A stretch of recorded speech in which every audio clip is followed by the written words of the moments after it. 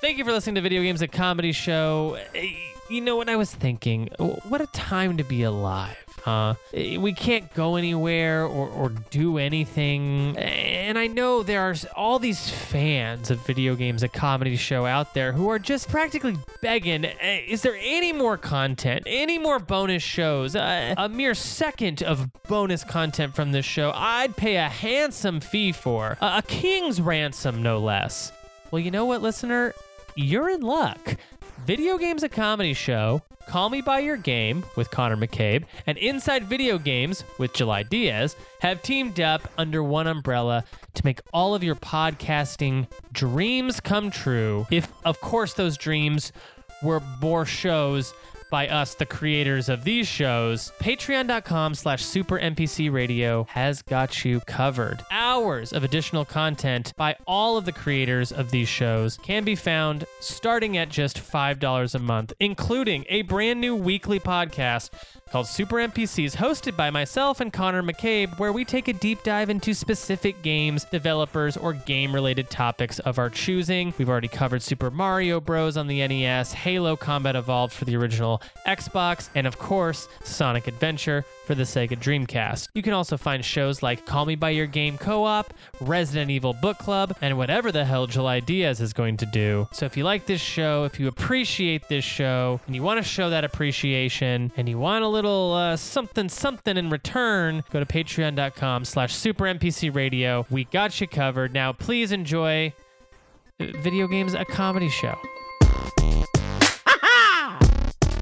Mario!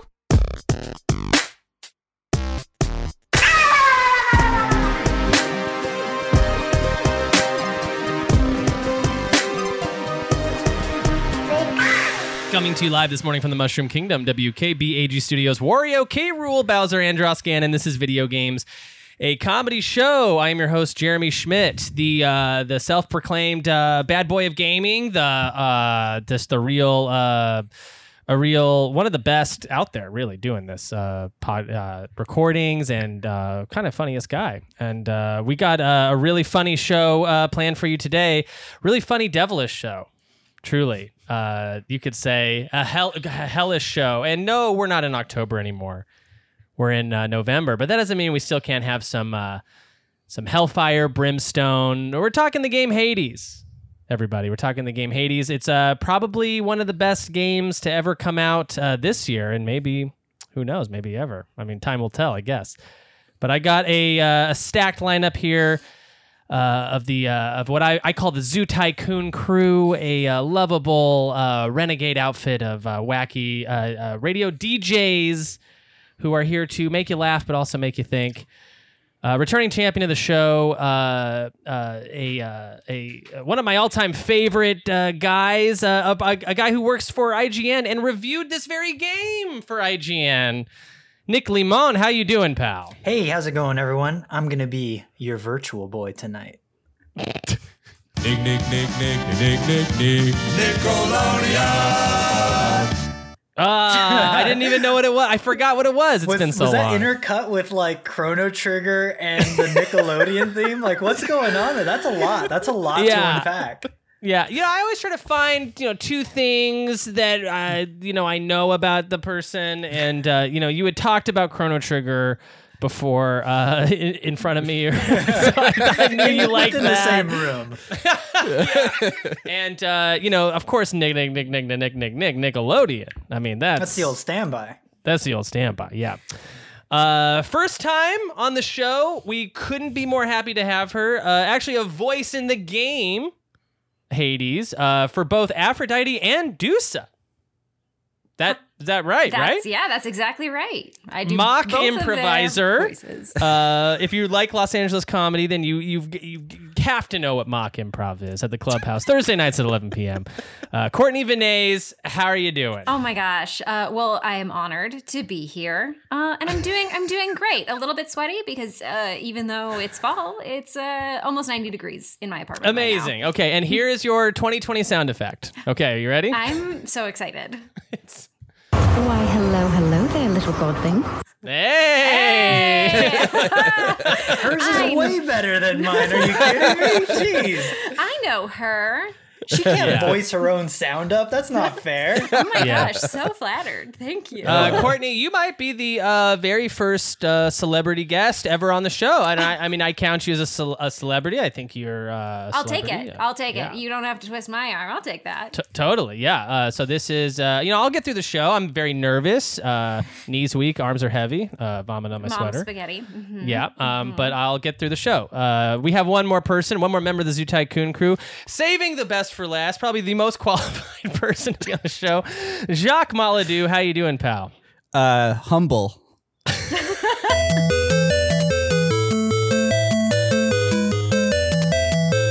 My name's Sonic. It works Jacques every Maladou, time. Now, I recommended this game to you, I think, on this show. Yeah, Yeah, it was during the Bloodborne episode. Like, you were like, you talked about it so much that even like my friends who listened to it who don't know you were like, yeah, I bought Hades. Like, he was going nuts about it. It's cool. Thank you. Yeah, no, I really liked it. You know, it was one of those games that, and I think we'll get into this a little later, but it's so put downable. And that's what I like about it, is that I can just put this game down at any moment and go do something else and come back to it. And that is something I need in my life, is a game that it's not like a Xenoblade Chronicles where I gotta just kind of live in that. I have to eat, sleep, and breathe that game. No, this is what makes it so addicting is that loop. Right. So I'm excited to get into it, though, and we'll talk about it a little later. First, I gotta hear, what's everybody been playing? Jacques, let's start with you. You can show everyone kind of how it's done, and then everyone can kind of follow suit. Yeah, guys, if y'all want to grab a notebook and a pen or something to like understand It's so this, hard. it's no, I 100%ed Into the Breach. Thank you. Excellent Hey, game. you get Excellent one game. of these. Awesome, thank you. It's one of my favorite games of all time. I've talked about it ad nauseum on this show. But like, it was one of those ones where at 100% it, you had to do stuff that you like really like didn't particularly want to do. Mm-hmm. But then I found out like what the thing was you got at the end, and you get to play as the Vec. And I was like, I have to have that. I have to. So I did it. Nick, you did this too? Oh no, I'm not a sociopath. I didn't 100% the game. No, I got very close though. I got about 60%, and then I looked at what I had to do, and I was like, yeah, I think I'm good. I think I got everything I need out of this. But no, hats off to you, because my roommate also, he is a sociopath, and he 100%ed the game. So him and I were chatting about it, and he was like, you get to play as the Vec, and I was like, maybe I do have some sociopathic tendencies. I don't know. Yeah, the light went out in your eyes. Yeah, that game rules. The people who make Faster Than Light, FTL, and Into the Breach, they just know how to make good like microcosm style games where it's just like it's like a little lab experiment that expands over the course of an hour. It's so good. Yeah, absolutely. I love it so much. Played that. I've been playing the game we're going to talk about today, but we'll get to that. Yeah. It's a lot of roguelikes. Yeah. I like to restart, you know? He's daring. Yeah. Exactly. Anything else, Jacques? No. Okay, Courtney, what you been playing? I have been playing, what is it called? Plague Tale Innocence. It's great. I needed something a little bit spooky. And it's fun. It also scratches. I played all of Last of Us 2, and I just kind of wanted to stay on that train, I guess. I think it's pretty similar, but also totally different. It's great. Highly recommend it. It has That's the game with the rats. Yes, right? Exactly. Yeah. Lots of rats. It comes from a French company, and when I first started playing it, I was doing like English dubbing, and I was like, I can't. This feels so like weird and awkward. Like you could definitely tell it was like a direct translation. So I switched over to just doing French and then reading subtitles. And so that's my recommendation for it. But it's great. It's really fun. Cool. If you liked Last of Us 2, then play this game. Yeah. Looks spooky scary. It's spooky scary.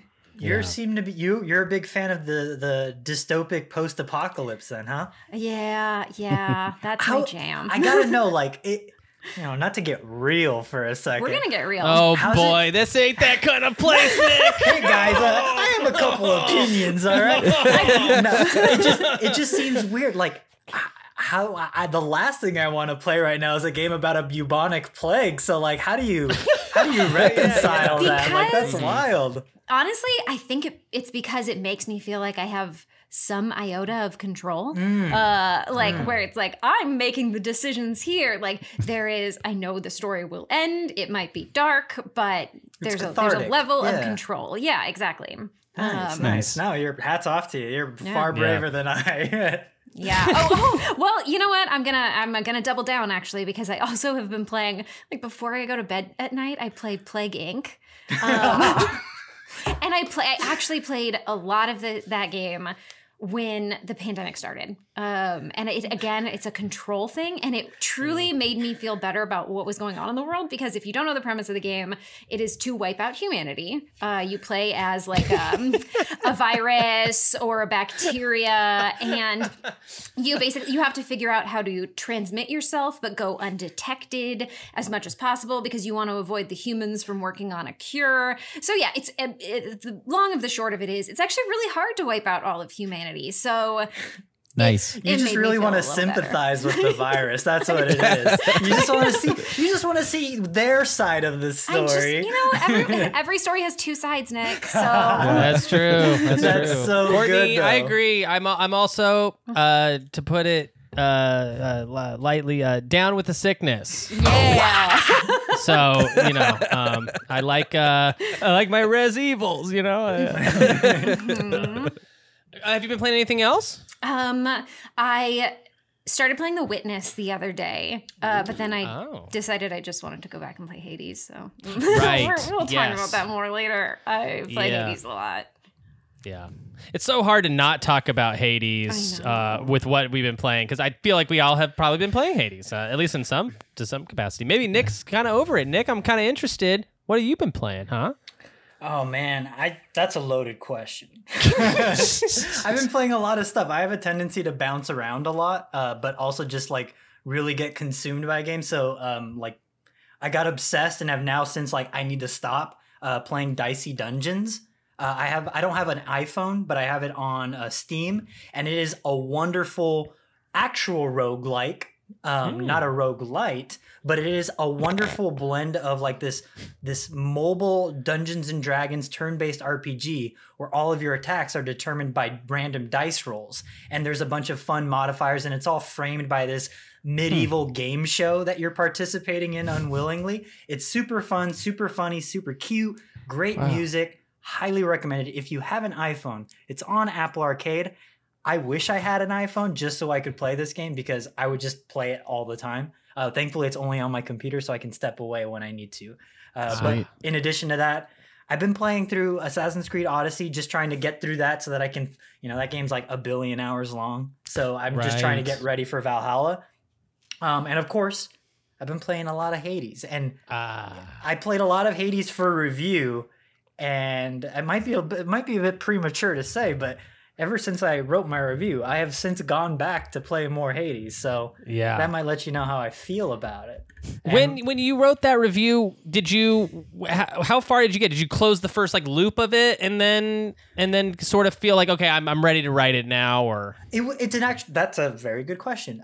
So I actually had no idea I was going to review the game. I just bought it on a whim. Because I was like, oh, this game's almost coming out in full 1.0 release. So I'm going to buy it on Steam, because the big marketing push at the time that I played the game for the first time was, hey, the game's now available on Steam. Check it out. So I was like, cool. I'm gonna buy this for the $24.99. I was like, I like Supergiant Games. I like the stuff they make, so I'm probably going to like this.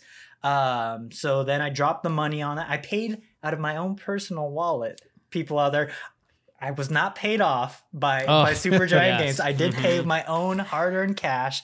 You hate to hear it. Played the game in the pre 1.0 release, and then I played through the game, devoured it, had a couple clears, and then one of my coworkers, who's a reviewer. I'm not a reviewer. I'm a video producer. That is my primary title, so it is not my responsibility to review, but I want to. So my buddy's like, hey, dude, you want to review this game? I know you said. Oh my I know gosh, you this said is you your would. shot. This So I is was your like, big shot. I gotta shoot the shot. I gotta go for Opportunity it. strikes once in a lifetime. So I was like, yeah, You got to I'll- lose yourself. I'll no life this, and I will just eat, sleep, and breathe nothing but Hades. And so I turned my no. my 30 hours of initial Hades pre-review into 54 hours after Wow. the fact, and I actually got credits. And once I rolled credits, I was like, okay, I rolled credits.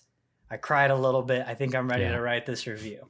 and I firmly believe that I don't think that I was equipped to write the review until I rolled credits for this game in particular. I don't think that's always the case for games, but for Right. Hades, I think there's something special about rolling credits on it, and we can get into that. I can't wait to talk about it. Yeah, no, I mean, I feel like with those roguelikes, it'd be kind of tough maybe to always know, hey, when's a good time to start working on this thing, working on this review. But you're not a corrupt guy. I personally like my journalists corrupt, but you are a honest man, and you. If Supergiant Games want to throw me like 500 on the deal, Yeah, 500. more than happy to take. I'm just kidding. Totally. That's a Yeah, yeah, joke. Yeah. That is a joke for the people. Turn out that there. 9 into a 9.5, you know? Come on, guys. I What mean, did you give it? Did you give it a 9? I gave it a 9 out of 10. Yeah. Do you regret that a little bit? That's that is genuinely a loaded question. all I will say in that respect, because all I'll say is that it is currently my game of the year. Yeah.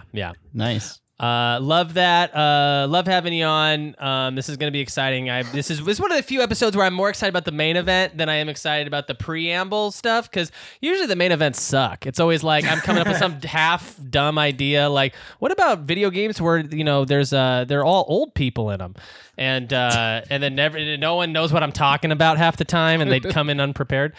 But this is something I am genuinely excited about. But what have I been playing? I have been playing.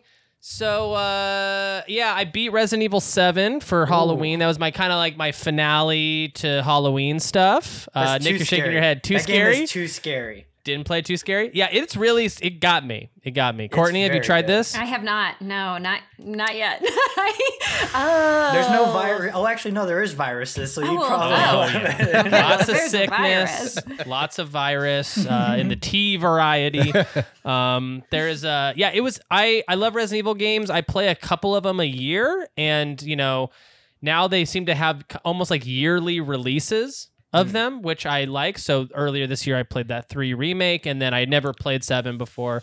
So let's see. I'm gonna go through on the show right now all the Halloween games I played this year that were scary. I played Silent Hill 2 for the first time. Oh. I played the original Luigi's Mansion for the first time. I played the arcade game Splatterhouse for the first time. Oh, wow.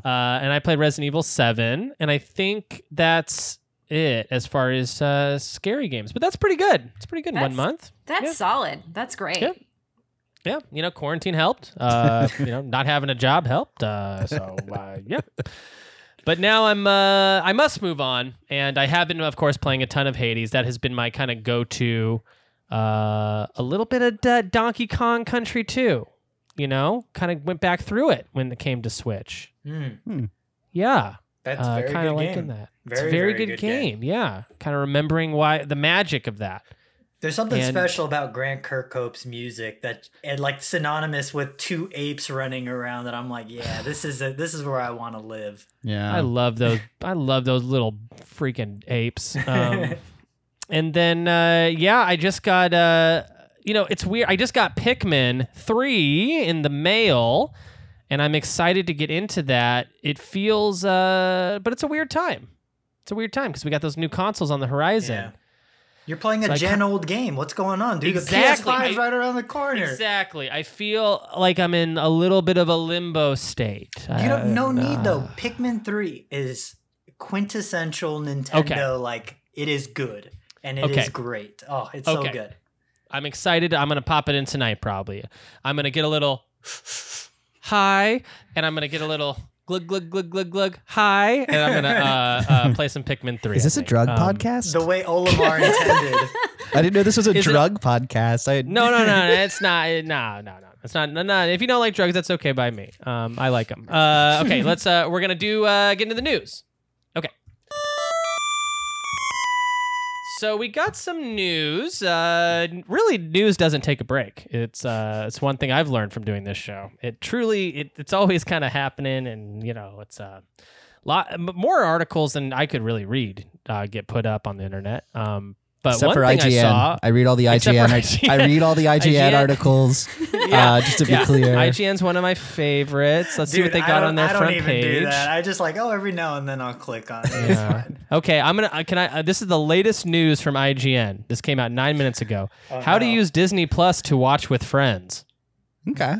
Anyways, we got not a bad angle. A lot of people are technologically illiterate, so I'm just saying. No, IGN's a great source for news, and I love that. Okay, we're gonna go to Nathan Drake got cast. Tom Holland. Do we all see this? Tom Holland. Yeah. Mm-hmm. What are our thoughts about this? I think it's obvious.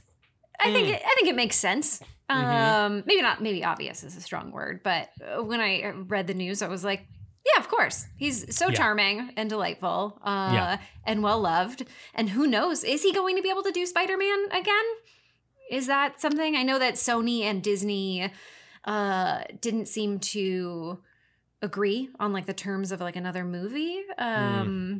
I do think they're working on Spider-Man 3 with Tom Holland. And apparently Jamie Foxx is coming back as Electro because he killed it the first time, apparently. Okay. I don't know what's going on. Mm-hmm. But I heard they're also... Are they doing a Spider-Verse type of thing with Toby?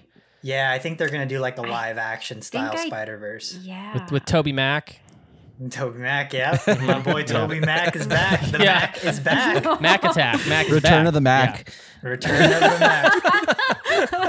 Thank you, Jacques. You really.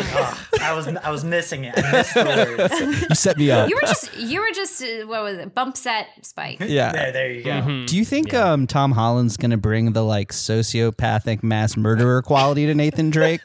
I'll kill 100 henchmen for treasure quality. That's so crucial to the Nathan Drake story. I hope so. Some treasure's worth it. I don't know if So Indiana Jones seemed to not care. I mean, they were Nazis, but who are these guys? He's rescuing the treasures from the cave. Okay, he's rescuing it from the evil people. Yeah, that's really I never thought about it that way, but the cave really is the ultimate evil boss. Yeah, there's decay, dilapidation. Yeah. They should have called it Cave Story. Oh, and wouldn't that be, dude? The weebs would love it. The weebs would love it. So they also showed a picture of Mark Wahlberg as Sully, and we saw him. So what are we thinking about Sully as Mark Wahlberg as Sully? I saw he did. I think he accidentally revealed it. It wasn't an official reveal.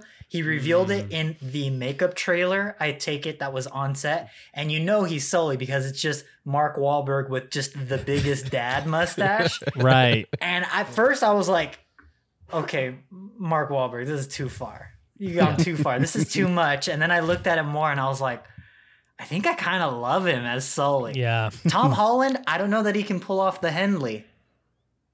But Sully, Mark Wahlberg with that mustache, looks pretty good.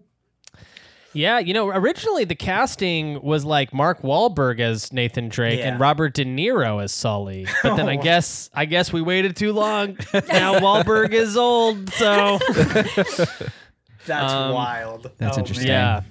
And David O. Russell set to direct, which was also what? Yeah. That's one crazy. Of the weirder.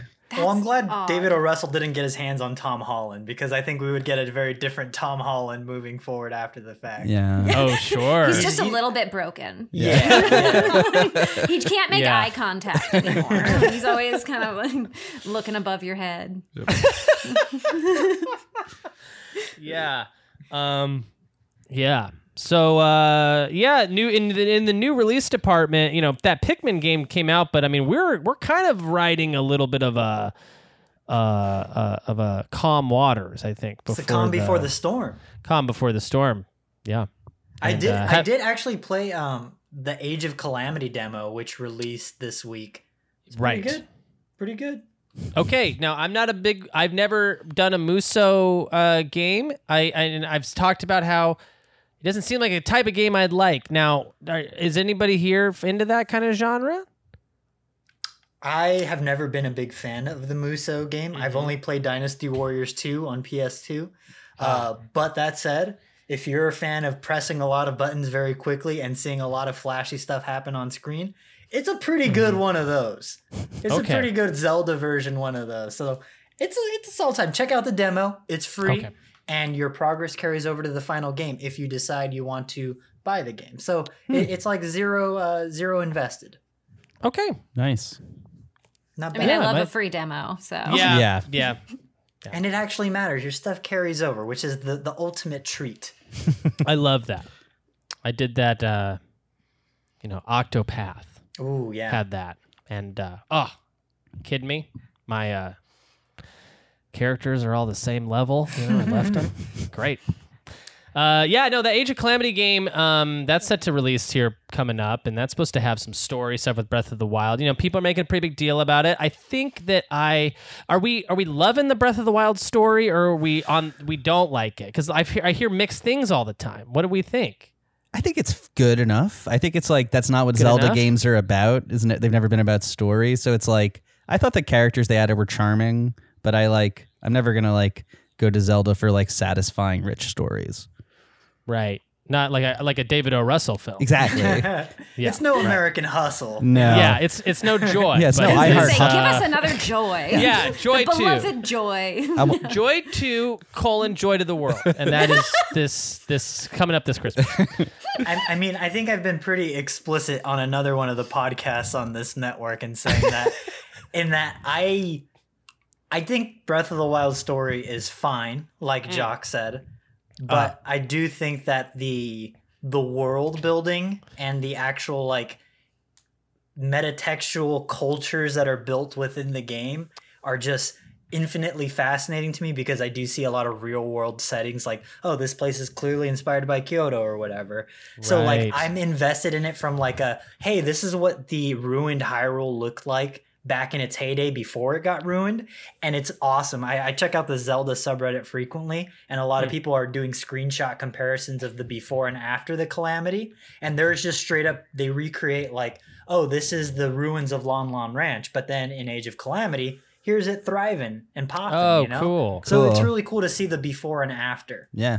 Interesting. That's cool. So you could, in theory, maybe play a mission where you're in the war and you see the farm get all broken up to pieces and Exactly. And there is this weird time travel element that might mean a big deal for Breath of the Wild 2. Or it might just be a clever way of saying, hey, your stuff actually matters in this version of the game and not in Breath of the Wild. But Zelda, again, is tampering with a split timeline. And, the Zelda lore heads, they love arguing about the split timelines. And so Nintendo decided to introduce another one. So Yeah. that's a whole other can of worms that we'd probably have to devote an entire other podcast to. truly. Let's do it. Truly. Let's do it. Yeah. Yeah, and I'm sure you explained a lot of this in detail in a shameless plug for patreon.com/SuperNPCRadios Call Me By Your Game co-op episode, where I think Connor McCabe held you hostage for how long to talk about Breath of the Wild? Was it? He was trapped in there with me. I wasn't trapped okay. in there with him. It was a Rorschach situation. Same. Yeah. Oh, that's great. That is a great episode of podcasting content. That's what I've been calling it lately. Podcasting content. Romantic. Do we? Okay, we got some delays. Sorry, had to do it to him. But Halo got delayed again, and Cyberpunk got delayed. Cyberpunk was the crazier one, I think, because didn't they have tweets the day they announced the delay? They were like, "No more delays, we're good." And people were like, I mean, you should never do this, but people were taking off work to play that game the day it came out. My favorite thing is seeing a tweet of a dude the day before the delay was announced. He added the Cyberpunk Twitter account and was like, hey, so I'm going to take the 19th of November off. You're not going to delay the game, right? And then the Twitter account responded, no more delays. Yeah. And then the very next day, the delay happened, and the guy was like, well... And the good news is the dude wasn't a shithead about it. You know, he was very kind, and he saw that his tweet was getting a lot of traction. So he did, instead of plugging the old SoundCloud, he plugged an actual charity for feeding the needy, which was nice. So I was Nice. like, Wow. oh, thank God a Cyberpunk fan isn't completely toxic Yeah. to Yeah. news of the delay. Because, geez, that Yeah. seems rare nowadays. Yeah, it can get toxic pretty quick when people take your little baby bottle out of your mouth when you're a gamer. Yeah. You know? I have rights as a gamer. I don't know if you know, Jeremy. I made this game by wanting it. Okay. I have equal invested stake in this game as the people who have crunched hour upon hour. Yeah. I mean, that's with the amount of games that I play for this show and just loving games, and I love to play, and it's quarantine in 2020, whatever. If a game gets delayed, I consider that a big win for me, because then I have all this time suddenly I can do whatever I want. Nick, do you feel similarly? Oh yeah, it's great. I Yeah. got so many games that I want to play. So when a big game that I do actually want to play gets delayed, I'm like, great, this is fine. It'll be even better by the time I get to it. It's totally cool. Courtney, are you gonna try to check out the Cyberpunk game, or not Yeah. really your thing? No, I intend to check it out. Yeah. I definitely feel for that team right now. Totally. Crunch is Ugh. real. It's a real thing.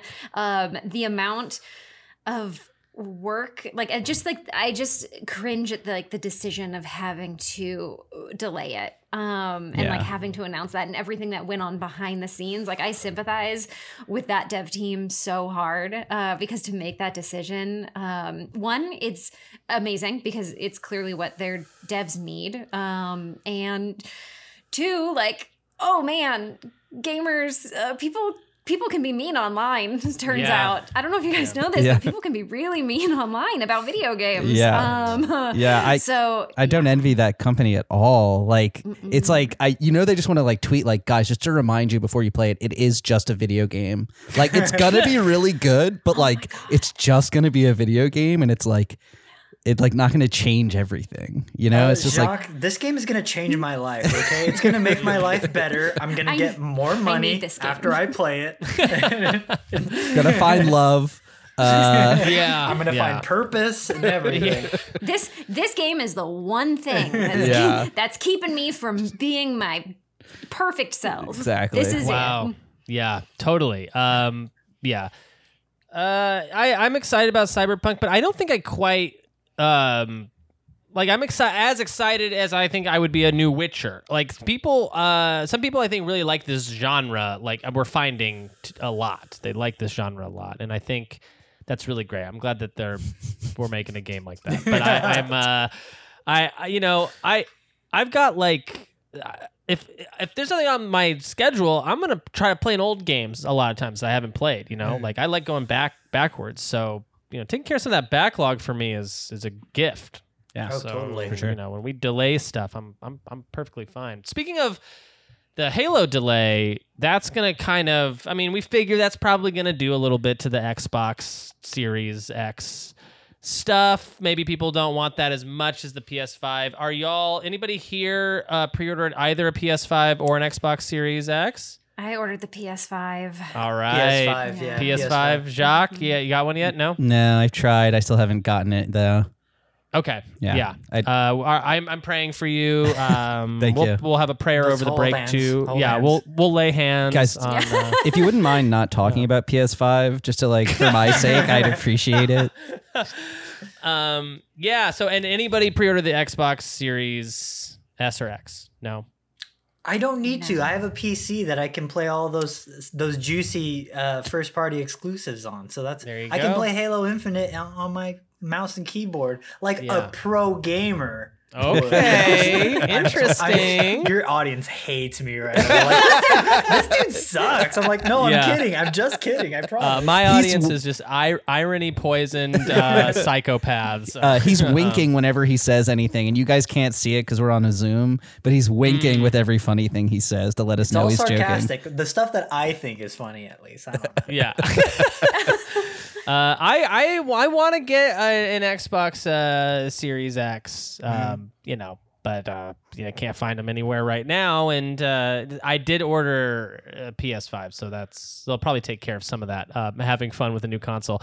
Imagine getting 2 in 1 week, like 2 brand new consoles, like the King of France. Like, who would I be? King of the castle. Yeah. I'll be walking around to my roommates with both of them in my hands, like. No, you would just bludgeon your roommates and be like, "Get away from me, you peasants! I'm holding 2 consoles." I honestly think that's all the news. So we're gonna close out. Unless anyone else has any other news. Courtney, got any news? That you think? Jock news? No. Jacques Just olds news. for me. Jacques news. All right, so here's what's happening in my life. Okay. All right. Yeah. Jacques, you still you done with Bloodborne for now? You put it down for a while? Actually, I do have some Bloodborne updates. Okay. Give me an update. My friend Chase was a refugee from Denver from the fires. And so he came and stayed with us for a few days. And it turns out he's like a From Software whiz. He's played all of the games, and he like started a Bloodborne playthrough, and it was like infuriating to watch him play the game because he was so good. He'd be like, "Oh, you don't know how the skill multiplier affects this weapon?" And I'd be like, No, yeah, I know that for sure. And he would just beat bosses in like 12 hits, and I'd be like, "Oh, I didn't know that was like a thing you could do." So I haven't actually played it in the last few days, but I watched him for I'm unemployed right now. So I spent hours just watching him play Bloodborne. And I was like, it was both cool and infuriating. That's great. And that is, we'll do a little sound effect here for Bloodborne, your Bloodborne update. Makes sense. Okay, great. And with that, we'll close out the news, and we're going to have a quick break, and when we come back, we are going to talk all things Hades with some of the best people in the biz. Really. So stay tuned.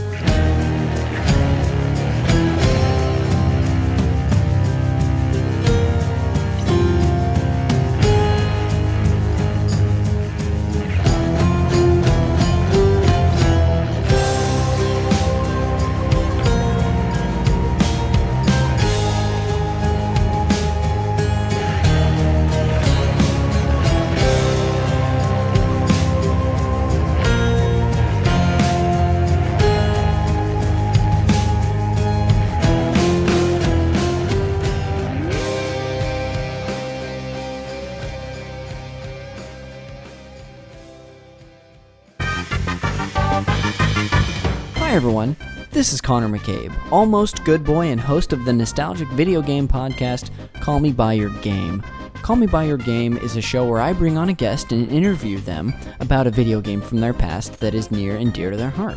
We talk as much about what they love about that particular game as we do what was special about the context of when they played it. Do you love Spyro the Dragon because it was a way you bonded with your dad over Christmas break in 3rd grade? Do you love Metal Gear Solid because it was the first time you had agency in a game? Or do you love Skyrim because you took an arrow to the knee? Hopefully not that last one. Everyone has that one video game that started something for them or brings them back to a special time in their life. And this podcast is about those stories. If this sounds like something for you, then check us out on Apple Podcasts and Spotify anytime. Heck, maybe someday you'll join the show and call me by your game. Welcome back to Video Games and Comedy Show. I am your host, Jeremy Schmidt, and today we are talking about Hades, all things Hades. You know, a couple episodes ago, we did this episode all about the devil in video games. We just talked about the devil and how he shows up, and boy, do I regret doing that episode, only to find out we were going to do... I should have done that episode with y'all, honestly, because we're going to end up talking about... the inspiration for that episode, which was Hades, the game that I've been playing a lot at the time, and thinking about the devil and thinking about these sort of iconic characters and bringing them all to life. The first thing I kind of wanted to touch on, though, was actually from Courtney. I want to hear a little bit about recording the VO for this. Like, what was that experience like for you? Oh my gosh. It was great. It was so fun. I truly so honored to be part of a really amazing voice cast. I had worked with Supergiant before. I did a voice in Pyre. I was the voice of fucking way. Yeah, I was the Pyre, voice of that's a good game. Oh, I'm glad you like it. I didn't make it very far in that game. It was really different from any game I had ever played before. I didn't grow up playing a lot of games, and I certainly didn't play very many sports games. Right. And people tend to compare. They call Pyre wizard basketball, which I think is lovely and great. So I did the voice of Tizo, the little imp, which was very fun, little creature voice. And I had auditioned for a lot of the humanoid, the human roles. And didn't get those. Oh, they liked you for the weird little thing guys. Exactly. And who are you with? Just because we're in Hollywood right now, who are you with? Who's your representation, but if you're looking to represent, please. Oh, really? Please, Are you not with an agent or manager or anything? No, not right now. Well, congrats on getting anything. Thank you. Yeah. Thank you. Great. Well, yeah. Also, congrats on being in the best voice game this year. God. Yeah. Oh my Yeah, God. truly. Right? Yeah. True. No, Last of Us 2, step aside because Hades is a joy to behold on a sound pan. So well done. It's wild that this is as good as it is. It makes you think, why isn't everything as good as this? That's what I say to everyone who's ever made a video game before. I'm like, this is fine, but why isn't this like Hades? Why aren't you Supergiant Games, okay? Yeah. What you're doing is neat, but have you tried being Supergiant Games? Have you considered? No? Yes. No? Neil just thought I'd Druckmann, I float have that. some notes. Courtney, how long That's did you how long did you have to spend recording? Just this game famously has so many lines recorded. It has. Okay, I did thousands of lines between the two characters. I did 3 separate recording sessions over the course of 2 years. And they were 4 separate recording sessions, and both of them were at least 8 hours. Usually I would do Aphrodite in the morning, we'd break for lunch, and then I would do Dusa in the afternoon, just because that is a little bit harder on my voice. So I needed a bigger break in between. So that was probably let's see, Aphrodite I think has a couple fewer lines. But yeah, it was probably around 20 hours of work. Yeah, I believe it. So yeah, it was a lot. There are hundreds of lines for each character. And so I have no idea how Logan Cunningham did it. He did 6 voices in the game. Whoa. Yeah, he's the voice of Hades, of the narrator character, of Achilles, and a couple more. Wow. So yeah, but it was really fun. I know Darren Korb. We're friends. So it was great being able to work with a friend. Dude, what a flex. Yeah. We're friends. I've been to We pal around. We go to Burger King together. I think he makes video game music. I don't know. It's silly. He's known for music or something. It's funny. I've gone to I've gone to Friendsgiving at his house before. I know some of the people at Supergiant, so that also helped me get in there. But what I was saying with I auditioned for other roles was that I know them, and I think they were sort of yeah, we'll let Courtney audition. When I was a kid, I actually did a lot of voice acting stuff, and then I took years off to go to school, and I spent my 20s doing really boring, soulless jobs, and then decided I wanted to get back to the arts, blah, blah, blah, long story. And so I auditioned, and they actually really liked my Tizo take. And then when they did Hades, they were like, here, audition for Dusa, and I auditioned for Aphrodite, and also Artemis. And I just kind of thought, I was like, I think I have a chance at getting Dusa, but I probably won't. I can't imagine I would get the other ones. And lo and behold, they liked my Aphrodite take, which was shocking. That's a very different character from what's in my wheelhouse between Dusa, who's a floating gorgon head, and Tizo, who's a tiny imp. That's really more Sure. That's more my style. Just weird sounding, high-pitched voices. So definitely not. I did not think I would be the goddess of love. That's amazing. Yeah. I'm glad. I was thinking, I was like, I don't know if I'm going to do this audition. I won't get it. I don't want to waste anyone's time. And now I'm really happy I did. So Yeah. I mean, did you with the take that you brought to the audition? How close was that to the take that you ended up actually working with in the studio? Okay, so for Dusa, it was pretty much the same. What helps is, so Greg writes the characters. He does all the writing. Darren and then he and Darren work together. So it's a lot of Greg's vision, and he and Darren are on the same page, and Darren does the direction because he's the audio guy. So Greg is really thoughtful and was very clear about what he wanted with the characters. So there wasn't a whole lot of change between what was on the sides that I received over 2 years ago and what the characters are today. So I would say Dusa, exactly the same. Aphrodite, I think we had to workshop it a little because they really didn't, oddly enough, a word that was not on her sides was like the word like sexy or like, anything like that. I think the closest word that they had to that was suggestive. Like she herself can be suggestive. But other than that, they were like, she's confident. She's like, she can turn really quickly. So yeah, I think Darren definitely had to work with me on my accent a little bit because she has like a light British accent. But other than that, because they set me up so easily for exactly what they wanted, there wasn't a huge evolution from what my audition was like to what I recorded in the booth. Aphrodite is one of the more like, I feel like fresh takes of like on one of these characters, because you always hear is this like seductress type of person, and she's like, she's the goddess of love. She's not like necessarily the goddess of like being sexy, seductive person. So it was cool to hear her. She's not the goddess of sexy. Yeah. But it's just like, she's like, sounds like a real woman for once. And it's like, confident is a good, that's an interesting way of like, that does seem to be like one of the defining attributes. That's really cool that you noticed that. I think Greg would really appreciate hearing that, because that was the first time I went up to their studio to record.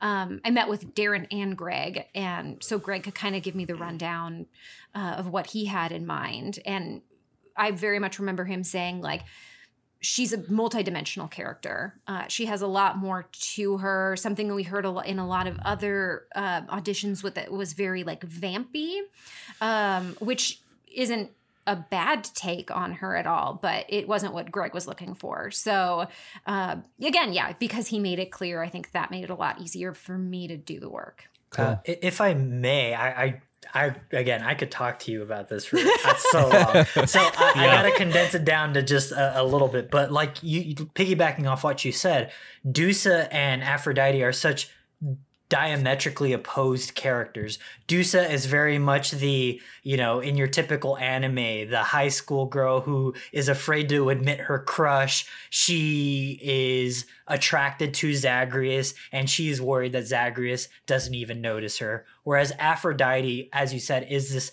powerful figure of sensuality. She is not sexy in the typical sense of the word. She is everything that sexy is kind of derived from. And that is just kind of I think she just can't help but be like, yeah, this is just how I talk kind of thing. And she is very much like, I hold the power in this conversation. Yeah. And that is very much the kind of, it's the opposite style character. So one, how do you reconcile like just flip-flopping between those two different characters, where it's like scared high school girl versus this person knows exactly what they want and they know how to manipulate Zagreus in order to get it? Oh, man. Well, like I said, there had to be a whole lunch break in between doing those two characters. It was a sandwich. That's all it needed. It needed a snack. So just like definitely some time doing effort. It's so funny how I was affected physically just so differently between the two. Like going into the booth and being Aphrodite, it was just like I was very like loose, shoulders down, like my voice definitely didn't hurt after that. And then like doing Dusa, I'm just like my whole body is like tightened up because she's so anxious. She's constantly anxious. Yeah. No, that's good. And like her voice is a lot higher and she speaks really fast. And so I definitely would, one, because it was like usually the end of the day, and two, because it took a greater physical toll on me. Dusa was a lot harder to do. And like, just to, again, more questions, but Hades is the first foray for Supergiant Games into the world of early access. So I was pretty late to the early access version of the game. Like, I was pretty close to what the final product actually looked like. So what I'm curious to know is just what your relationship was like to each character at the various steps of the various phases of the game, because for all intents and purposes, I know Dusa, she got a lot of her romance options added later into the development of Hades. We got to start over, buddy. I'm sorry. From the top. And what were your questions? Whatever they were, ask them again. But Aphrodite was, I would say, again, I might be mistaken, but I'm pretty sure Aphrodite was a more like core gameplay loop style character who had maybe, I think, less of a character arc than Dusa, but it was very much like, this is a traditional video game character who tells you, hey, here are your I forget the name for him, but the quick one-liners that are to like, hey, every time Zag accesses your icon, you pop up and say a thing, versus Dusa, who had an arc that developed over 2 years worth of development. So that's got to be pretty cool. I can't imagine a lot of actors, like outside of, Gandolfini and people like them, who have worked with the character for so long over such a period of time. So what was that like? It was really cool, especially since I was playing the game pretty much once it came out in early access. They sent me a code and I was like, yeah, I should definitely try this out. Kind of expecting for the same thing that happened with me and Pyre to happen, where I was like, oh, I don't know, it might be too hard. Like, this sucks. I might not format hard drive. I was into the story. I was curious to see what they were going to do with it, because I had all these single lines of dialogue where I was like, ooh, where does this fit in? And then it turned out I loved the gameplay and I loved the story. So yeah, with Dusa, it was so delightful, like, going in on my like second and third recording to see what else she was up to, because it's, even if I had asked for them to tell me, which I didn't want them to, because I wanted to play the game and learn the story, it was so fun to like read my lines and find out what was going to like happen to her. And even though I think Greg did probably have like a really good idea from the beginning about like what was going to happen with her, I didn't necessarily see all those lines of dialogue from the get-go. So it was like pretty cool getting into the booth and like going through everything and being like, oh my God, like, good for her. Yeah, Get that's it. so cool. Like I didn't see that, So. I love the idea of, I think for a lot of us, whenever we watch like this teen heartthrob romance, will they, won't they, a character like Dusa is very much like she's so cute. I hope that her and Zag really hit it off one day. And so I can't imagine walking into the VO booth and being like, oh my gosh, they hit it off. That's so cool. Mm-hmm. It was funny. I had streamed like a little bit before the full game came out, and people would like sometimes ask me questions, and I would just have to be like, I don't know. I don't know anything. And now it's funny, when I do stream, people are just like, oh, how come you like aren't giving Dusa anything? I'm like, because I know her stuff. I don't know like Meg's story or Than's story. So they are getting all the ambrosia. Speaking of ambrosia too, I definitely withheld so much ambrosia at the beginning of like, well, who would I like actually like want to buddy up with? There's a lot of like implanting yourself into Zag as being like, he's this fully realized character, but isn't he kind of me? And would I give it to my dad or this dog? I don't know. Hold on. The answer is you always give gifts. You always give gifts to dogs. Yeah, Cerberus was my first gift, but Aphrodite was a character I held off on quite a bit. I was like, I bet everyone's giving her ambrosia. I don't want to, she's probably tied up. You can buy her poster.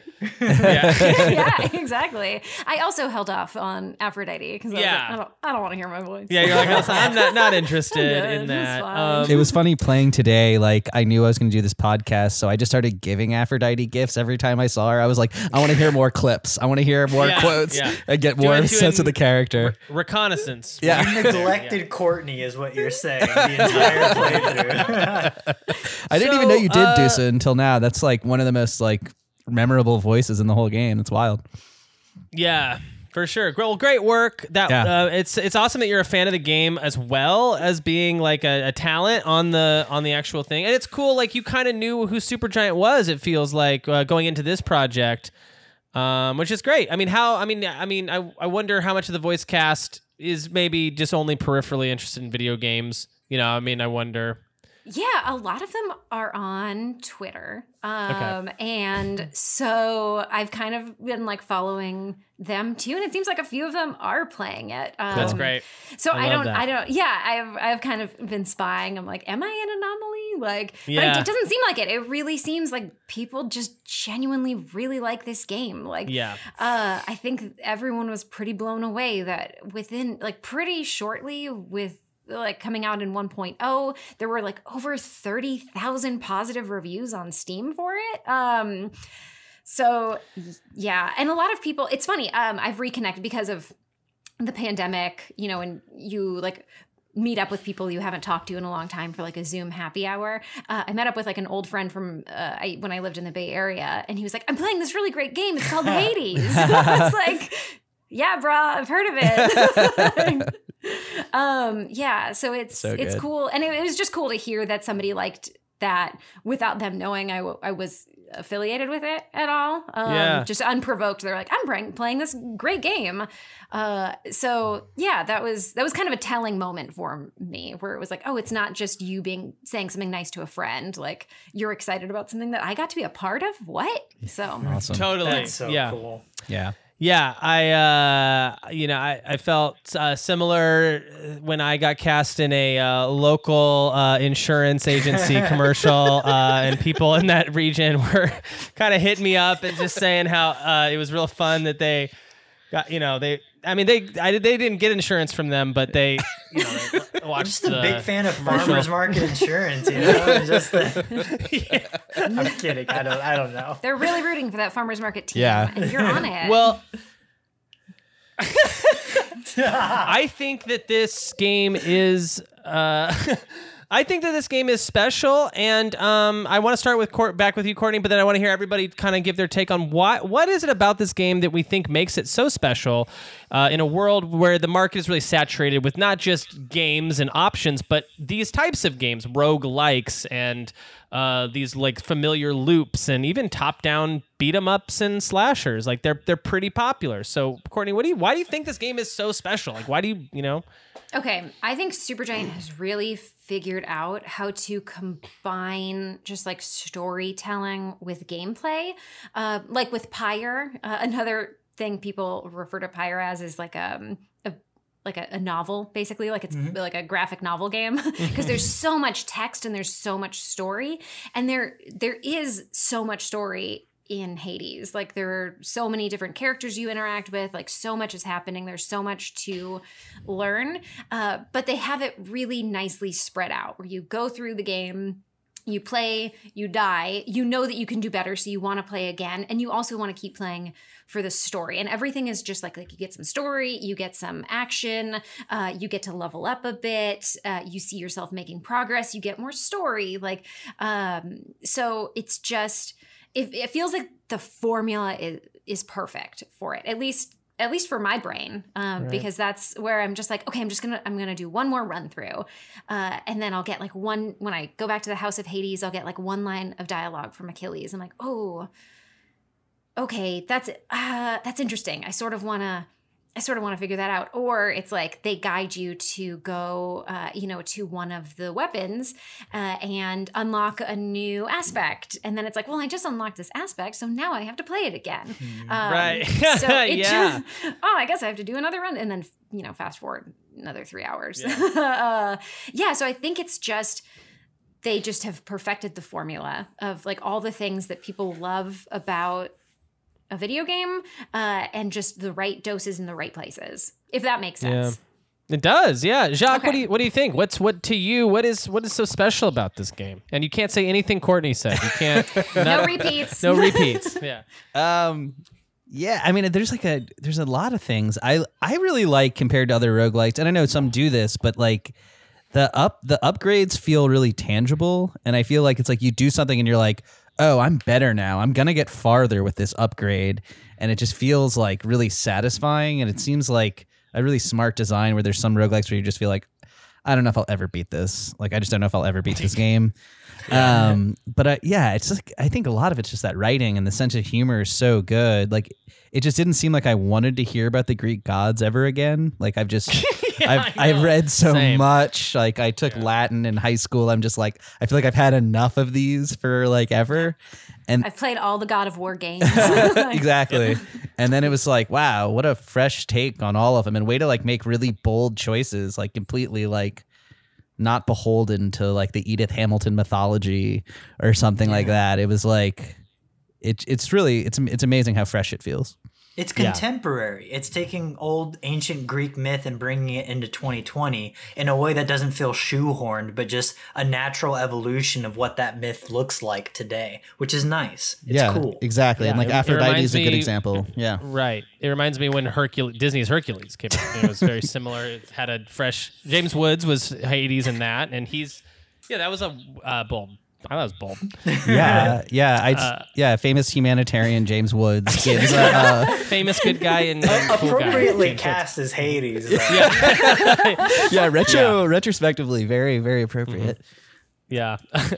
Nick, what do you think? I mean, you reviewed the game. I'm interested to hear. You play a lot of these. You play a lot of games too. So Yeah, I'm what you might call a gamer. yeah, quote unquote. You've seen a controller. I know my way around a PS2 controller, okay? Yeah.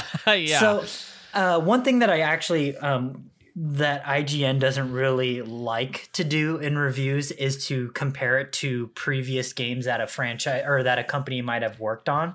But I honestly think that you can't truly evaluate a game like Hades without comparing it to Supergiant Games' previous works. And I think that Hades is this iteration, evolution, and culmination of everything Supergiant has done as a company. I do think that Hades is the perfected version of the combat and the combat scenarios in Bastion. I think that it is the culmination of the strategy and the programming-esque nature of Transistor with that we see reflected with boons in Hades. And I do think that Hades is the culmination of the character vignettes and storytelling moments that you see in Pyre presented in a context that feels a lot more pick up and play. And so I think all of these things have combined in Hades to just kind of be the coalescence of all of these things that this company has learned. Again, this is a pretty straightforward, like small, tiny company. I watched the No Clip documentary, and it just seems like this is like two handfuls of people who are actively working on this game. So it's just seeing what it's like if a group of friends learn to make games with each iteration of, hey, what's next? What's next? Yeah. And Hades represents this almost decade long worth of progression and development. And I think it truly encapsulates everything that I think Supergiant hopes to be in the gaming sphere, because they know how to make games, and they know how to make games, and like obviously the game is fun, but they know how to make games, and that this is, I think, the most video game a game can possibly be, right? While also simultaneously being a quintessential example of raising the bar for what games need to do moving forward from this moment. I think that if your roguelike doesn't have the things that Hades has, it is already going to be seen as significantly inferior. And that's unfortunate, because not a lot of people are in the circumstances of Supergiant, but also like they hit the secret sauce of knowing how to make a game. And I think piggybacking off of what Courtney said, talking about how like there's different parts of the game that always encourage you to like, what if you just keep playing a little bit more? The game is constantly giving you reason to never stop playing, whether that be in the form of, hey, you haven't used the spear in a while. What if we give you a 15% darkness bonus if you use the spear this run? Or, hey, you beat the game, but there's all these packs of punishment, and Skelly says if you put 32 heats on, you'll get a special statue. Like, there's so many smart design elements in this game that are not only inextricably tied to the game, like the actual core loop of playing through a run, dying, resetting, talking to people, hearing new dialogue, the way you come back to Desperate Housewives week to week to hear what your favorite character has to say. But it's also just this perfect core loop where the entire game is always wanting you to, it's insidious. It's trapping you. It's evil. It doesn't want to let its grips off of you because it just says, hey, isn't this game so damn good that you just never want to stop playing? And that's why I think Hades is currently my game of the year. And honestly, there's not that many. Cyberpunk 2077, I feel like I know what to expect. Hades is a thing that I did not expect. And honestly, if I'm being for real, it was a game I had zero interest in playing until I decided to pick it up. Because when sorry, now I'm talking way too long. But when you're fine. You're fine. I'll cut it, but you're fine. Oh, thank you. when Supergiant Games announced Hades at the VGAs in late 2018, I remember being excited seeing Supergiant Games attached to it because I love Bastion, I love Transistor, and I hadn't played Pyre, but I was like, I love visual novels. I love me some Danganronpa, so I was like, I'll probably like this. Hell yeah. And so when I saw it, I was like, oh, this looks cool. I like Greek gods. And then they said, it's coming to early access. And I was like, oh, I mean, this company that's known for its small, succinct, and beautiful stories is now doing something that's going to be, in my mind, something that is only gameplay focused. It's all about a roguelike. You know, they're making a roguelike in early access. And those are two words that I don't particularly care for, especially when used in the same sentence. So then when I realized that Hades was coming out in 1.0, I was like, I'll give it a shot. And oh my God, I'm so happy I gave it a shot because the game is... It's an important game, and I think it'll be a game that we look back on in 10 years and say, this is the reason why games are the way they are in 2030 or whatever. It is an important game, not only a good game. Yeah, you know, some of the things that I was thinking about when playing it too is just like, so Supergiant is famous for their art style, right? Like their art, like they make really good looking stuff, but they've always had this uphill battle with, okay, we don't know what any of this is. We don't know what any of this world is or what any of these people are. And especially with Pyre, I felt like that was a specifically hard thing to get people invested in, is like the world of it. Like when you're coming with a brand new world, that's always going to be an uphill battle. But with Hades, boy, did they kind of strike gold with, we already know who these people are. We're already pretty familiar with Greek mythology. So now we just get to see these fresh takes with this beautiful art style. And to me, it was like, oh, this was kind of a missing piece from some of those earlier games, was that the barrier of entry was a lot less thick, I think. And True. On top of that, I'm just going to say it, and we've kind of like said it in different ways already. It's an easier roguelike than other roguelikes. Like, it's kind of like you can beat this game in a reasonable amount of time. And hey, I like that. You know what I mean? Some of the roguelike, like Splunky, as a game I really like, right? Or Binding of Isaac, another game I really like. I play a lot of games, and those games are hard. They're pretty hard right off the bat. There's a pretty uphill climb right away. And I think that they dangle these carrots in front of you that are very attainable, and that makes you, again, like Nick said, makes you want to keep coming back. And the fact that it's like, oh, there's not like 25 worlds to get through; it's 4. Like right, yeah. Yeah. It's pretty like yeah, it's just paced so well. Yeah, it doesn't overstay its welcome, you know, and there's so much more if you like it. There's so much more to mine out of what they've put in there. And I think unlike Spelunky, like there's like I don't get me wrong, I love it when games are tough. I love it when games are hard and challenge me as a player. But the reason why I usually bounce off a lot of roguelikes and roguelites is like, why? Why am I playing more? And I think Hades gives you that reason because I want to know what happens with Zag's, like, you know, a run away from home. Like, how is he going to do? Like, who is Thanatos and why is he so hot? Well, you know, what's going on with Dusa? Like, is the will they, won't they? What about Meg? How does this all play? And like, for sure. There's so much Meg? There's so much character stuff that, you know, if I die in a game like Spelunky, I usually just get mad at myself for messing up. But in a game like Hades, I die and I'm like, oh, cool. I get to talk to Dusa again. I get to talk to Hades again. I get to pet Cerberus again. I get to figure out what's going on with Thanatos. There's so much incentive to just die, which is right. Like the fact that a game managed to gamify losing is a big win. It's genius. It doesn't feel contrived because it's like, oh yeah, Zag lives in Hades, and so obviously if he dies, he just goes back home. And this dude, his goal is to run away from home. How beautiful it is. It is the closest I could think of to a modern Greek tragedy of a dude who just wants to run away from home, who is immortal, but every time he dies, he just goes back home to endure more paternal abuse. And it's just this, it's good, man. It's pretty good, man. I think the closest game. Go for it. I was just gonna say, I think one of the things that this game really does so well too is that like is how well written Zagreus is. He's such a perfect protagonist in the way that he like responds to these characters exactly how you want him to. And like, but he still has like a sense of humor and he's really smart, but you'll have these crazy people saying things and you're like, that's insane. And then he just has the exact 2-word reaction to it that makes you so happy. You're like, it's like a relief. You're like, oh, thank God he acted that way. And he's not, exactly.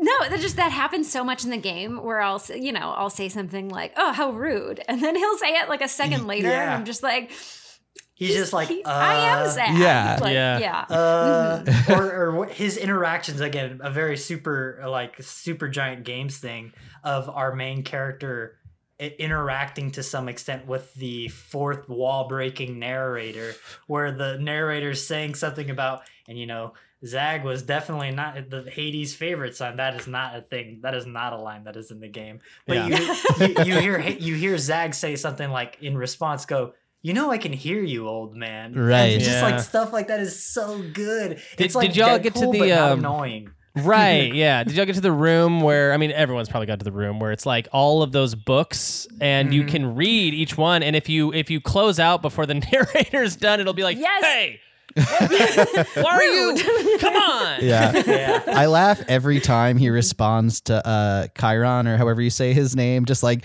grunting, like saying something to him and then him just like grunting and him being like, perfect. Yeah. like, oh, I'm sorry if I offended you. Yeah, it's so good. Yeah. Yeah. Oh, yeah. That's another voice that Logan does is Charon the Boatman. Amazing. Sorry, I'm trying. I was like, I know he does 6 or 7. What are the other ones? Hardest boss fight in the game. Thank you. Oh my God. I was like, okay, yeah, I guess I'm gonna fight. Holy, I'm dead. Okay. He just killed me. Okay. Speaking of fighting, first thing I'll say is they incentivize you to use different weapons in the game, and I actually highly suggest that you do, because this game has the weird like phenomena of like, I'm getting really good with a weapon, and as soon as I choose another weapon, I have the best run of my life.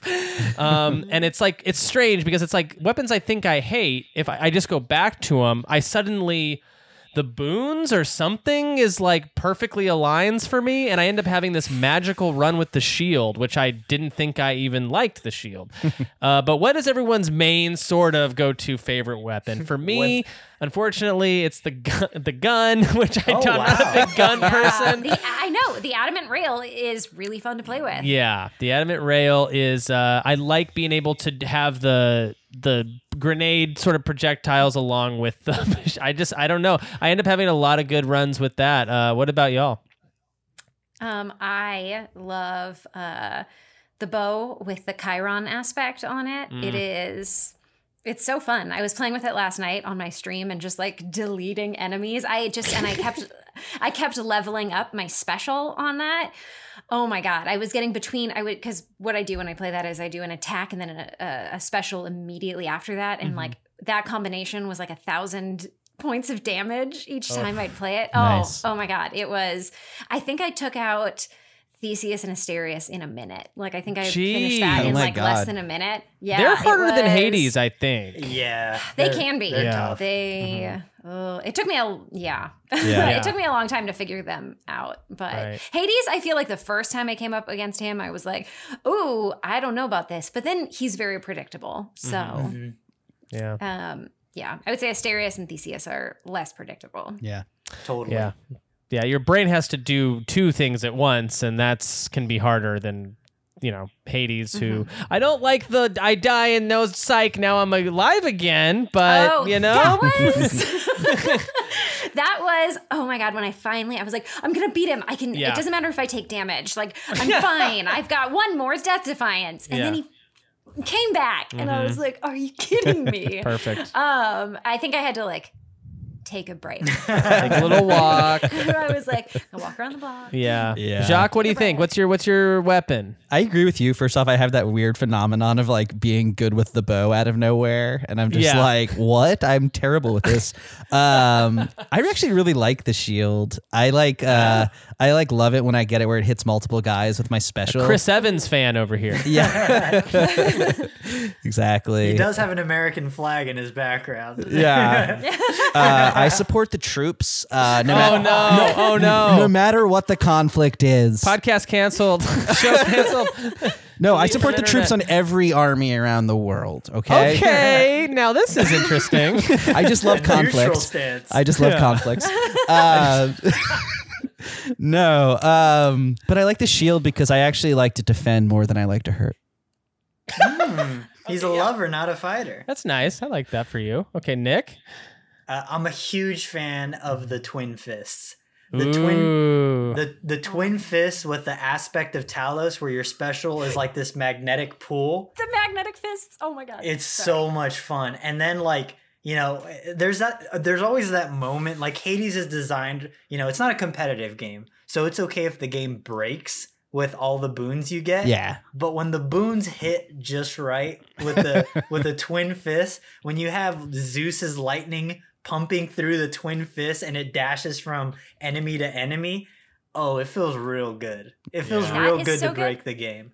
And then also with Twin Fists, another one that's really fun is Support Fire, where whenever you hit with your attack or special, you get like it's one of Artemis's boons. You get an additional arrow that hits an enemy for like an additional like 15 points or something. It's so good with the fists because they hit so fast. Oh my God. Yeah. I love it's just like, I like getting up close and personal and just like the idea of Zag just pummeling this dude like Muhammad Ali, like the speed bag in it, dude, is so much fun. There's some runs that are so fun. There's some runs that are just so fun in this game because of like the multipliers. It reminds me kind of like Slay the Spire, where you would just get some like rare card combination and you would be like, oh, this seems unfair almost, but it's like so fun. You break the game, but it doesn't feel like you cheated. It just feels like I earned it and I'm smart. Therefore, I broke the game and I'm an unstoppable force to be reckoned with. Absolutely. It's so good. Yeah. And on the flip side of that, sometimes you unintentionally break like your own build. Like, for example, I was playing, I think Flurry Shot with my bow and arrow. Oh, that's one. Or sorry, I was playing Chain Shot. And that's one where your attack hits like a couple more people. But then that messed with my aspect of Chiron, because the whole thing with Chiron is your special focuses on the last thing that you hit and you have no control over the last thing you hit. So I was doing pretty well in a run, and then I was like, I added that, and it sort of made my game very chaotic. And I was trying to like beat my fastest time, and it just sort of ruined everything. But that's how you learn. Yeah. That's the beauty of it, though. There's like the thing that I think that there's a hallmark of any good roguelike is the risk reward of the choices you make.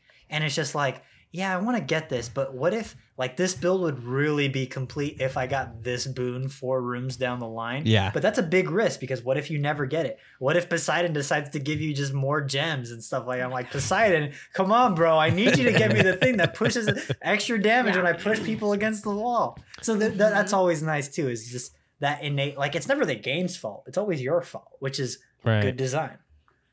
Who is now obviously Aphrodite is all of our favorite character or Indusa, but who is everybody's second favorite one of the Boon, specifically the Boon crew, the Boon crew. The Boon Boys. The Boon Boys. Boon Boys. Yeah.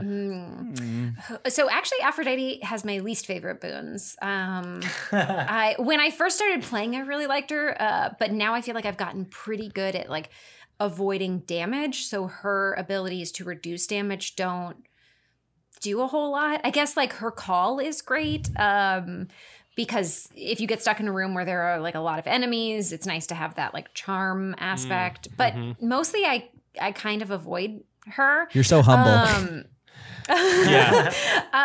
But Artemis, for me, it's Artemis. Yeah, especially because I play with bow so much and it just works well with the bow. So yeah, Artemis is bae. Artemis is bae. Stan Artemis. Who do we think? her. What do we think? I'll go. I like, so maybe it's just because Demeter is relatively new to me right now. I'm loving that ice. Put him on ice. Yeah, Give me Demeter's great. Bring the cold, as Arnold Schwarzenegger might, say in that movie. Bring the cold. I do also like that Demeter is like Zag's, I think, technically closest relative. Yeah. So I do like that dynamic whenever I activate her boon. It feels a lot less... Every time I activate a boon from any other god, it always feels like this weird, vapid, shallow, like, oh yeah, Zag, I would love to have wine with you over in Olympus or whatever. But That's Zeus. But with Demeter, it genuinely feels like she actually cares about Zag, which is interesting, because I feel like the way all the other gods twist on a dime if you go into a room with the trial of the gods, I feel like Demeter's feels the most meaningful, because it's like, oh, this person, I feel like out of everyone actually cares about Zag the most. So I like Demeter, like you. Demeter's definitely one of the faves. Big fan of Poseidon when he decides to give me the pushing abilities, but sometimes he just wants to give me those Splash gems, dash. and I get so annoyed because I'm like, bro, I'm 50 hours in, I don't need more gems, give me the pushback damage. Right. And then Yeah, Zeus, I was gonna say the worst is when you like get into sticks and you get your satyr sack, and then you're like, all right, I'm gonna go buy a treat before I beat Hades, and then you get like rare crop from Demeter, and you're like, no. Yep. Why couldn't I have gotten this like 2 biomes ago? But yeah, the same with Poseidon, where you're like, oh, cool. I can't Cool, wait to thanks, die shitty again so I can Santa. use Yeah. these things. Great, more coin, more sunken treasure. That's phenomenal. Cool. I fucking love Poseidon's vibe of where he's like just chilling on his like trident, like his like look. I'm like, oh, He basically guy. surfs into hell. It's Yeah. like, what's up, idiot? Yeah. I'm here to give hey you some gold. losers, I'm here to bring gems. Hey nephew, you want some cash? I got a sick 20 on me. Yeah. Yeah. To be fair, we all love that uncle in real life. Yeah, he's great. He's in and out of jail, but it's cool. I like him. He only went to jail for selling weed. It's fine. Yeah. Yeah. He's every character in this is just so trill. They're not chill. They're trill. They're so sure. cool. It's an important They're distinction. So cool. Yeah. Except for what's the running dude? Nike. Hermes. Is that his name? Hermes. Hermes. There you go. Hermes. Yeah. Hermes, a little bit of a Hermes. spaz, but he's all right. Yeah, Hermes brought Coke to the party, and we all didn't think we were doing that tonight. That wasn't the vibe we were part of. Yeah. No. Yeah, I was like, oh, I don't know. Can I drive home on this? Jacques, what about you? I don't know. I'd probably say Poseidon. Actually, I like the pushing stuff and the splashing. I love the way they do like the graphics interact with your moves really well, like the electricity from Zeus and stuff. And it's like you do a different combination, and it's like, oh, this is a fun new style I haven't seen before, which I think is pretty fun. Yeah. I hadn't considered that. It's like I always get mad when like in an RPG I put on new armor and my character doesn't like look different. Yeah. But Same. I never considered that the idea of like the cosmetic changes of Zag. That's a very good point. You see like the tangible, visible benefits of all of these cool power-ups you pick up. That's a good observation. Thank you so much. Yeah, that was really good.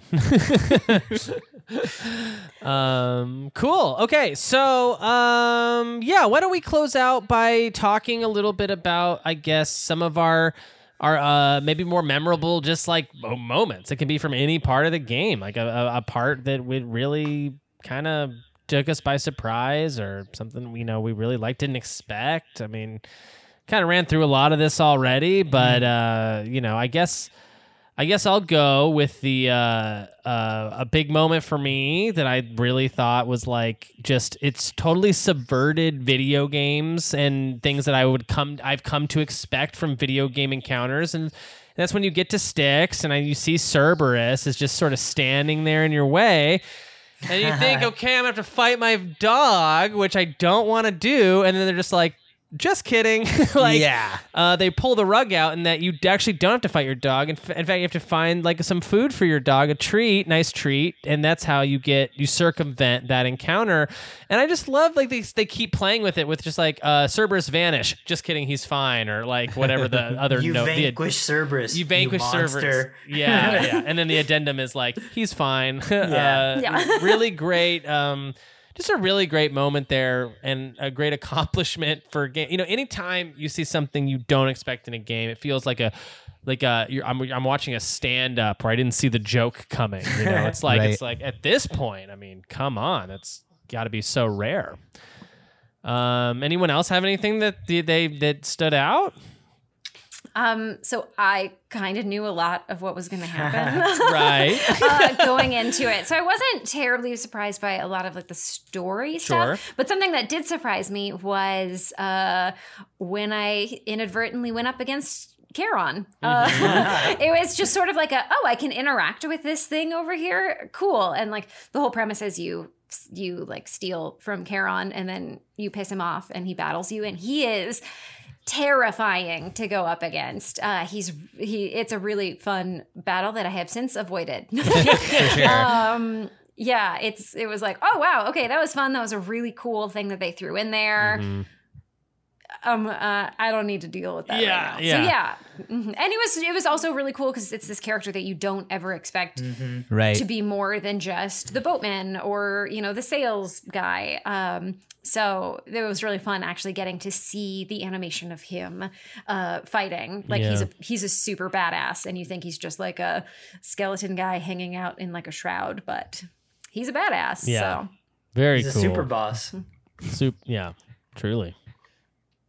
I think when I rolled credits was probably the most I think cathartic moment for me, because I think the moment that the credits roll were probably the most indicative of everything that this game meant to me. That I had kind of internalized and just like genuinely adored, because in college I loved Greek myth and I loved the idea of Greek tragedies, and I thought that when I learned the central conflict of Zag trying to go to the mortal realm or to the godly realm in order to hang out with his mom, who has since left, like inside me, I always had this idea of, well, I mean, this thing is based off of so many Greek tragedies. We've got Sisyphus over here. We have Eurydice and Orpheus over here. Like it's all like romantic and beautiful, but it's ultimately sad and tragedy because people messed up in their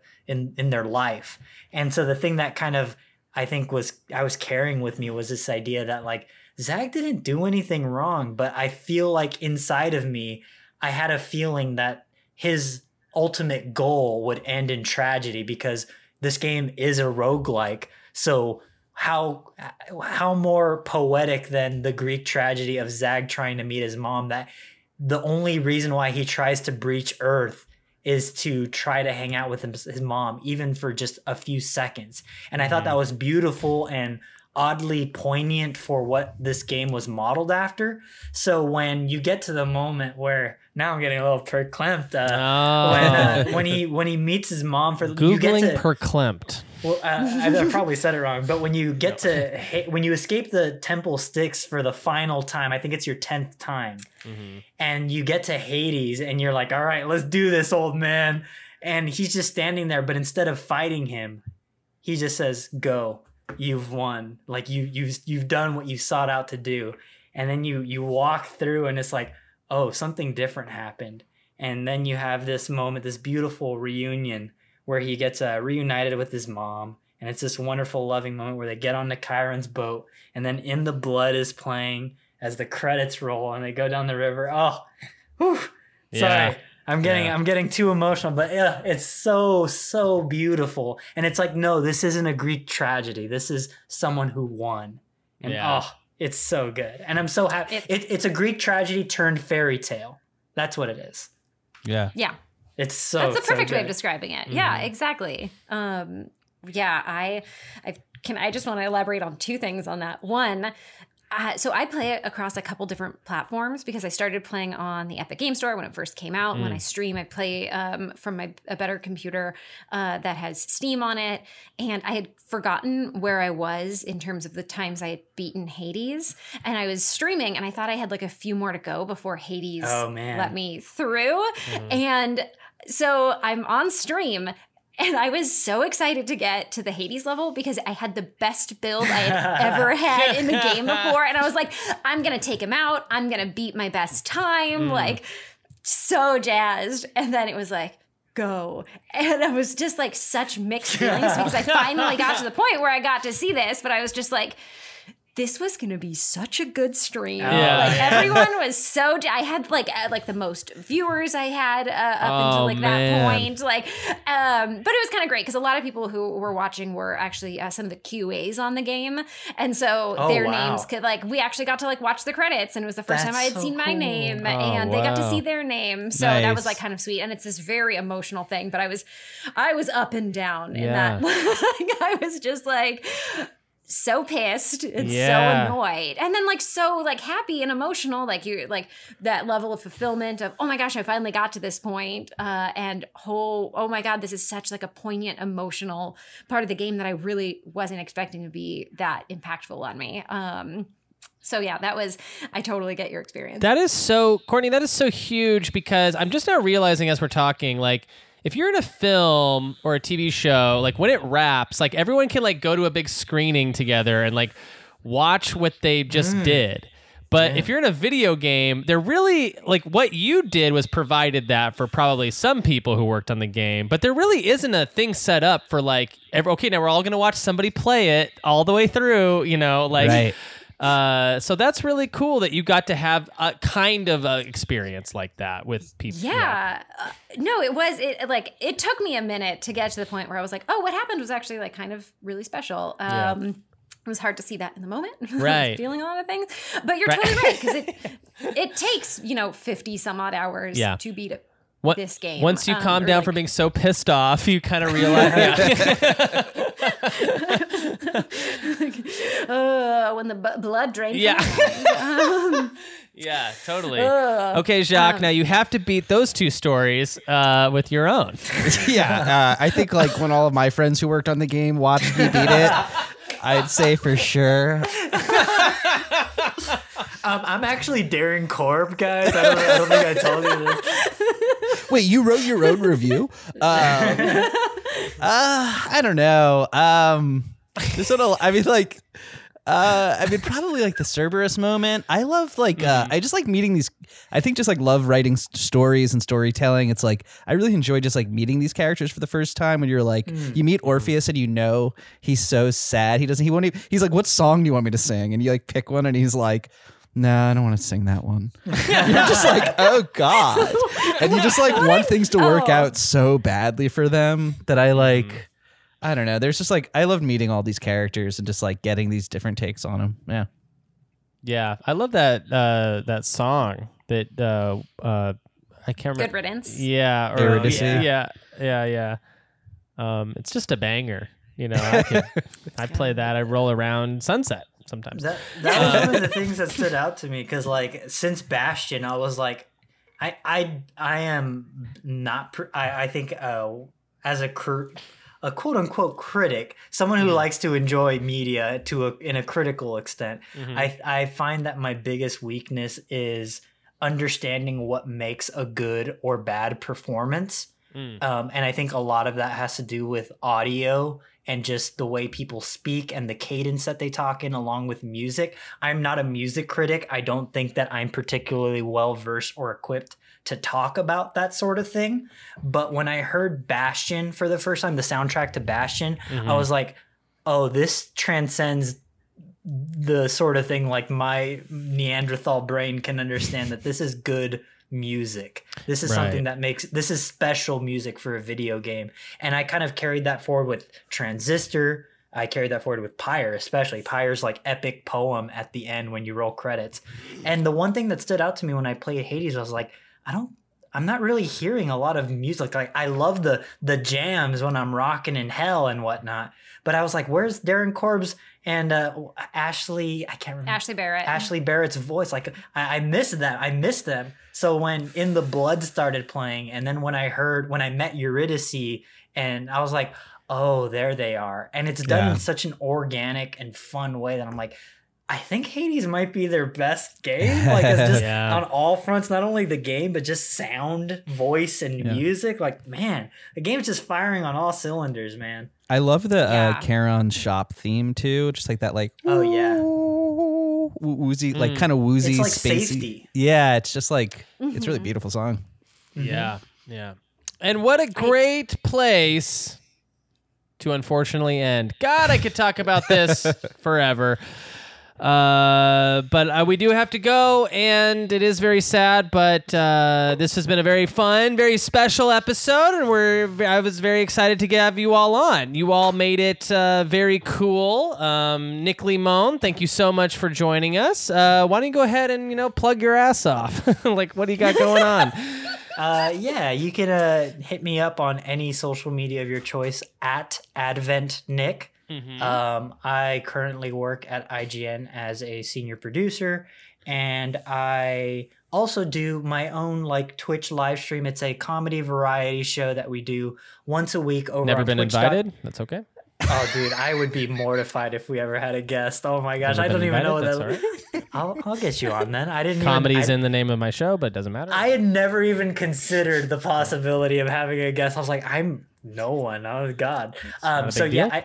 Twitch.tv/cybergarbagetv. We do a show there every week. It is essentially news, us being silly and making fun of ourselves. And we also do a patreon.com/cybergarbage, where we do Garbage Game Club. It is our weekly video game book club where we assign a video game and then we do a deep dive analysis at the end of the week. And it's a lot of fun. We got like 50 plus episodes at this point, so there's probably something on there. But just feel free to send me a message on the old Twitter.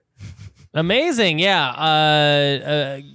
All great stuff. Definitely check out the Patreon there for Nick. Throw him some shekels into the coffer, as I like to say, and that helps get those shows made. Jacques Maladou.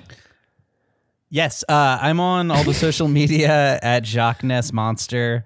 I write jokes on Twitter. I occasionally write articles for Hard Drive. And what was your last article? Give us a little taste. Give us a little taste of the Maladou sense of humor. I write generally intellectual stuff. Like my last one was Sony announces double stuff PS5, which I thought was like, which I thought was very smart. You know, Very smart, very intellectual. Great work, Courtney. Hi. You can find me streaming on Twitch at twitch.tv/CourtneyBerry. And I'm usually there Tuesday and Thursday nights, and usually sometime on the weekend. But I need to leave that open-ended because I have such busy weekend plans these days. Yes, a lot of parties, not wearing masks. I've seen from Instagram. So many maskless interactions. And then also I'm on Twitter, C Vinays. Currently, it is mostly just me retweeting amazing Hades fan art Nice. and posting about when I'm going to stream. It is not terribly hard hitting, but if you're interested, come and check it out. Yeah. What do we got on the docket this week? What are you going to be playing?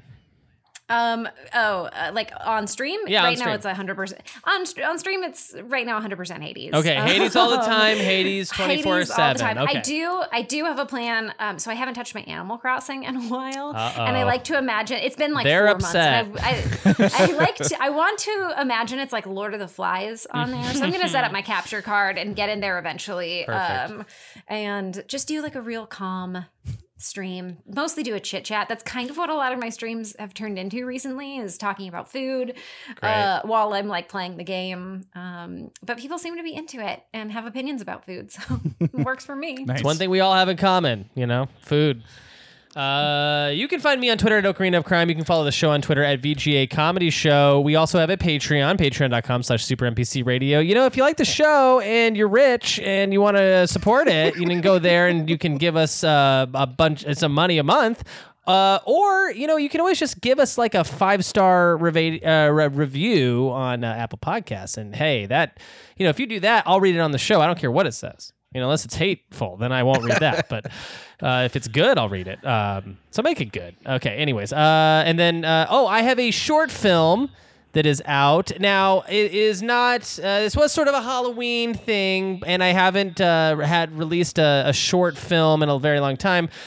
But it is called Barney, Son of Satan, and it is a comedy short that I did like 2 years ago and forgot about it, and then finally just edited it all together, and it's really great. It Super stars. funny.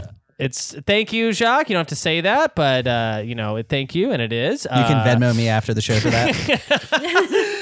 You can find it on my Twitter bio. You can find the film there. Mikey Stevens, friend of the podcast, is in the short, and it was really great. Really fun to make, and a lot of hard work went into that. So it's cool to be able to plug something that isn't. This isn't game related, or this is a short film, and we like short films. Love them. So love them. Who has time for a long film? I mean, let's be real. No one does. I have time these days for 2.5 TikToks, and that's it. With that, I will catch you all next week with another great episode of this show. And remember, don't shave, because what month is it? So think about that.